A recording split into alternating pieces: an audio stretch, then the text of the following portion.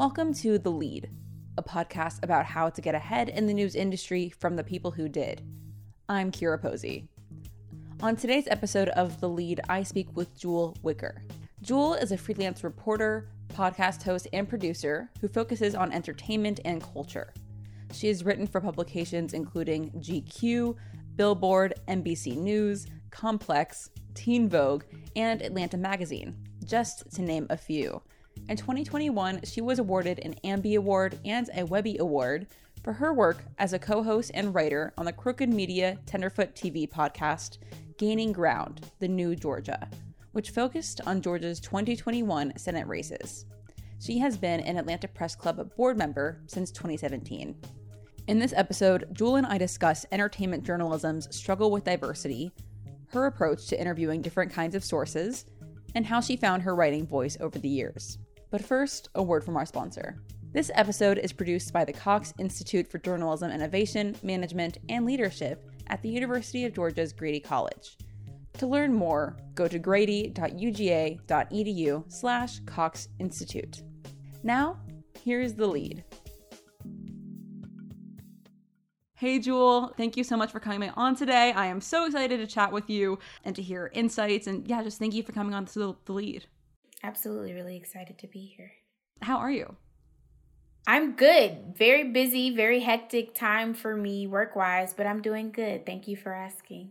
Yeah, of course. And with you being busy, again, just thank you so much for making the time to do this and share your expertise and your advice for our listeners. I know in your career and throughout your experiences, I know you have a lot of valuable insights. So I'm super excited.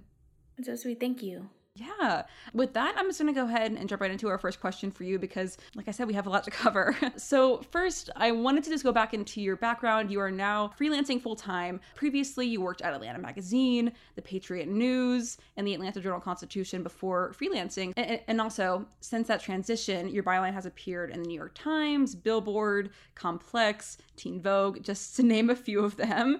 So how did you make that transition how did you make that transition into freelancing? And what has been your journey so far? Yeah, great question. I do want to clarify. I interned for Atlanta Magazine. So I interned for them the summer after I graduated from college through the Atlanta Press Club. So I wasn't an employee, like I didn't work there full time, but I did intern there for them for about 2 months throughout the summer before getting a job in Pennsylvania and then subsequently getting the job at the AJC. And the journey from being a staff writer to being a freelancer, I mean, it's a very hard journey, and it's a journey that I always tell people, I don't think I had any idea what I was getting myself into. You know, I there's just a huge learning curve, not just on the writer aspect when it comes to learning to pitch for national publications. Maybe you're pitching someone you've never seen before, you've never met. You have to sell yourself to them versus me being a staff reporter. I didn't really pitch my stories. I knew my beat. I wrote what I thought was appropriate for my beat. And even if I did have to pitch, it was a very informal process of me going up to my editor's desk and saying, hey, how's this sound? And so that was a huge transition for me, learning how to pitch myself in an email, cold emailing people. But then also just, I think the business aspects of freelance. I always tell people being a good journalist and being a good writer is not nearly enough to sustain yourself as a freelancer. It is a small business. And I was looking at a contract today and I'm like, well, I misread that. I mean, there are things that you just, legalese and contracts and payment terms and all of these things that you health care that you quite frankly don't have to think about when you're a staff reporter. And so I'm 4 years in and I'm still trying to learn everything. Mm-hmm. Right. I think that thinking about yourself as a small business aspect is really an interesting thing that I hadn't thought about it as well. With that learning curve, how I guess does that learning come through just your experience and being in it for a number of years? How have you learned these skills over time? Yeah, I mean, I would love to be able to say, and then I took a class and I was great. But I mean, unfortunately, a lot of it has just been through failing or through signing contracts that weren't great or through not getting paid on time and trying to figure out how to get the money that I am rightfully owed. Or, it comes through kind of sometimes being taken advantage of as a writer and then learning, okay, so next time I want to ask for this, or next time, if this sounds like a good rate, but I end up doing so much more work than I plan to do. Was it really a good hourly rate at the end of the day? So next time I know about how long it takes me to write a cover story or to write a profile. So I know I don't want to ask for anything less than this time. You know what I mean? It's a lot of trial and error, unfortunately. I wish I could tell you there's like a blueprint, but everybody's journey is different. Everybody's streams of income are different. It really depends on what you're looking for and what works for you. From profiles on music artists, actors, and dancers to larger trend pieces on topics that stood out to me, like Southern rap and media's racial reckoning. What I love about your writing specifically is that it's very versatile. You can be very fun and fast-paced or very evocative and serious. So I want to know how you came into your writing voice now. I know it's been a process, I'm sure, and how you stay true to that voice when writing about different topics. That's a good question. I think it just comes with time and with being comfortable and confident and with work, and also with working with editors who do good work, who are good at their jobs. And, I think a good editor will push you where you need to be pushed, and they will bring out and hone out your individual writing style as it relates to their publication without just completely taking out all of your personality. And so I've been really lucky in that I've had a lot of different editors who have been really great at this, and that have been really helpful in pushing me and making me a better writer reporter, but also allowing me to explore my different writing styles. But, every time you branch into a new publication or a new medium, it's a new challenge. I'm working on a podcast project now, and oh my God, the process of transitioning my brain from writing for print and digital to writing for an audio project, the hardest thing. I am struggling, right? I literally just signed up for some courses on Monday to try to help me with that. So every time you transition to a new medium, it's a learning curve. You're a fish out of water again. I wanted to actually ask you about one of your audio projects as well, Gaining Ground, the New Georgia, which focuses on the 2020 Senate runoff races in Georgia, where, as you know, 2 Democratic senators won over 2 Republican incumbents. That project won an Ambie and Webby Award this year. What was the inspiration behind this podcast, and what made you want to, break into the audio world generally?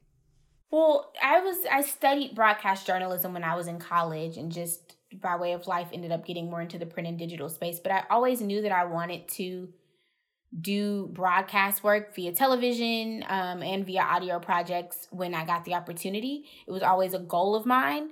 And I had been pitching the project that I'm working on now. I can't say too much about it, but I had been pitching this project for about 2 years. And I had already been trying to get that project off the ground when I got approached for Gaining Ground. They were, Cricket Media and Tenderfoot TV were working on that project, and they said, we're working on this podcast. Rembert Brown, who's my co-host, also from Southwest Atlanta, recommended me to co-host it with him, and I thought that was so kind. And I liked the project. I thought it was interesting, and I also thought, I want to make my own podcast. I have not done a podcast before. This might be a good way for me to dip my feet in and to get, introduced into this world and to see what it's like. And so that's how I got introduced to the project. And I thought it was obviously a very important, a very timely project. And I liked the team that I was working with. And so it was really a no-brainer for me on whether or not I would participate. When working on that project, I'm wondering, there were a lot of twists and turns with that race. When you were working on it and telling that story, were there any challenges or unexpected issues that came up? Yeah, I look back on that project now and I'm like, we were absolutely crazy. We were turning out episodes once a week, and we didn't get to backlog any of the episodes because this was all things that were going on live and in real time. So the episode would come out Tuesday. We didn't even get time to digest what people were saying or to really celebrate the fact that we just put out an episode, because we're immediately on to the next episode. And we're working on that episode until Monday after midnight, basically Tuesday morning when the episode comes out on Tuesday. And we start, and it was happening over the holidays, right? So Christmas time, a lot of us missed, we didn't work on the actual Christmas day, but very much the rest of the holiday season and through New Year's, we were working. And we didn't really get a lot of downtime. And it was exhausting and crazy. But I'm really glad that it turned out so well, because I think it was such an important project. Yeah, yeah. And so I'm wondering a bit now about your current audio project. I know you said you couldn't give too many details away, but you mentioned that you are signing up for a class, and preparing for that. So like, can you maybe share how this project as well has grown your understanding of the audio workflow and audio industry? Yeah, this project is different in that this is, like I said, I've been pitching this project even before gaining ground. This is my creation. It came from my brain. It wasn't something that somebody came to me and said, can you host? And so we're starting from scratch. I am doing all the interviews and script. I'm not just doing the voiceover, but I'm doing all of the scripting and it's a lot. And also, I mean, again, we talk about running a small business, right? The contractors that I need to pull off a project like this, I am responsible for contracting them. I am responsible for getting them paid and, all of those things. And also just effectively conveying my vision of what this project should be like to them. And so it is gaining ground on a whole nother level. I mean, even though I had that experience under my belt, I'm very grateful. We've won 2 awards. We just got nominated for an iHeart award. Just phenomenal. But this is a different beast. I mean, we are really, it's a lot more work. And it's a smaller team. It's just, we do not have the resources and the team that Gaining Ground did. And so it ends up being a lot more work for the small team that we do have. I wanted to ask you a bit about the way that you prepare for interviews. When I was looking at your work, I had this question. You've interviewed people who have had either a lot of media experience and exposure to journalists, like when your profile on Jack Harlow, Tracy Ellis Ross, Lil Yachty. I'm sure they've been exposed to journalists time and time again, to sources who might not have had any exposure at all or very, very little exposure. I was thinking about this when I read your story where you profiled a reverend who is the founder of the Black Church Food Security Network, which connects churches with farmers to create alternative food systems. I mean, when I read that, I was wondering if he had how much media training or exposure he had. So do you have different methods for interviewing and preparing for the interviews for both of these kinds of people? Absolutely. I would say pastors are a different breed. They are trained to speak publicly. So he certainly was not an issue. I think he had been interviewed by media before, but he stands up on a pulpit and talks to people all the time. He has no problem with that. But I think of people like Jalea Harmon, who was the young girl who made the Renegade dance. When I first interviewed her, she was 14, 15, maybe. And she had just had the New York Times piece come out, but that was really the only media she had done. She was very quiet, very reserved. And I remember the first time I talked to her, her mother was just like, I'm really sorry, she's not very talkative. She just, she's not used to this. And she's not a super talkative person anyway. And I'm like, that's totally fine. First of all, I think working for Teen Vogue has been such an asset to me because I'm used to working with young people who don't talk to the media all the time. And even young people who do talk to the media all the time, they don't always want to be very verbose. Maybe they just want to talk in 2-word sentences because that's what they feel like. Like, I'm very used to working around that. And so it didn't bother me. But I will say in that instance, what worked was that I spoke to Jalea, I want to say like 2 more times within like a week or 2 following that experience. So by the 3rd time, she was really comfortable with me. And she saw, okay, this is a person who is like not going to dip in and dip out. They really are invested in my story. And I've interviewed her since then. I interviewed her earlier this year. She knows me. Her mom knows me. Like, I've kind of created that rapport with them to where she's more comfortable speaking to me. And she has, less of a complex about speaking to a journalist because at least it's a journalist she's familiar with. And so that always helps. But obviously you don't always get multiple times to talk to people. I just really try to meet people where they are. I try to over-explain the process to people who are new, right? Like, I try to say, all right, like, I'm going to record this because I want to make sure that I get this right for both of our sakes. I don't want to misinterpret you. And if you have any questions about what you said, I want you to have access to that recording as well. Or do you have any questions? Or this is what it's going to go like. After this, we're going to have a fact-checking process. So you'll get asked some questions. I can't share you the article beforehand, before it's published. That's unethical. But you'll get kind of a hint of what's going to be in the article in the fact check because they're going to ask you all the facts about the article. So, I try to give them as much information to make them comfortable as possible. And I think that's worked really well for me because I like to just be as transparent as possible. And then with people who have dealt with media a lot, it's the same thing. They can be very skeptical too because they've dealt with media a lot. And I just try to respect that. I don't try to change their minds. I try to say, yeah, I get that. That's fair that you would feel that way. If you could just like try to give me a chance, hopefully you'll have a different experience with me. And hopefully we can talk about some things that you haven't talked about before. I mean, I just try to go in there as transparent as possible. And I think your point about, meeting people where they are, and as well, like saying like, I get where you're coming from and I get your past experiences, but like I'm a different person. Hopefully we can have a better rapport.